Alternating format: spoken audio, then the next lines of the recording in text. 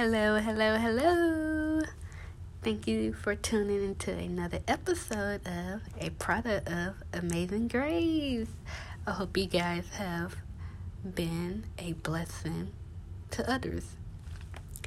So this is just a quick episode. I know I haven't posted any new episodes. Your girl just been going through life, inflation, tears, because of the school shootings and just what's going on in the world. I know I'm not the only one, but I hope you guys are doing well. So tonight I was feeling overwhelmed, so I picked up my Bible and I decided to go back to Genesis just to reread the Bible.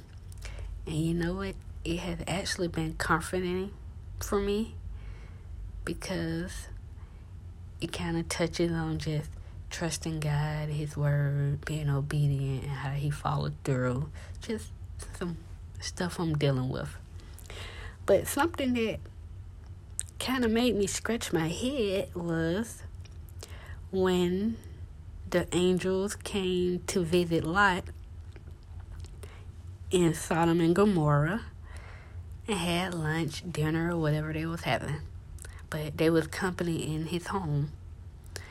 The men of Sodom and Gomorrah came knocking on Lot's door saying, "Turn over to us the gentlemen that came to your house so we can have sex with them." So Lot told the men, "No, these are guests in my house. How about you take my two daughters here who are pure, never had relations with anybody, and do what you want with them." So I just had to scratch my head on that one. Like, you want to hand up your two daughters? But I understand back in them days you was being hospitality or whatever it may be. But like, your two daughters? I was like, wow. So I just found that amazing. And along with that, it like Lot offered up his two daughters to be raped or whatever by the men, only to turn around for him to be raped and impregnate his daughters. Like, huh? So I was like, it was a wow moment for me. Like, he did that to his daughters, even though they escaped safely, didn't end up going to be raped or anything like that.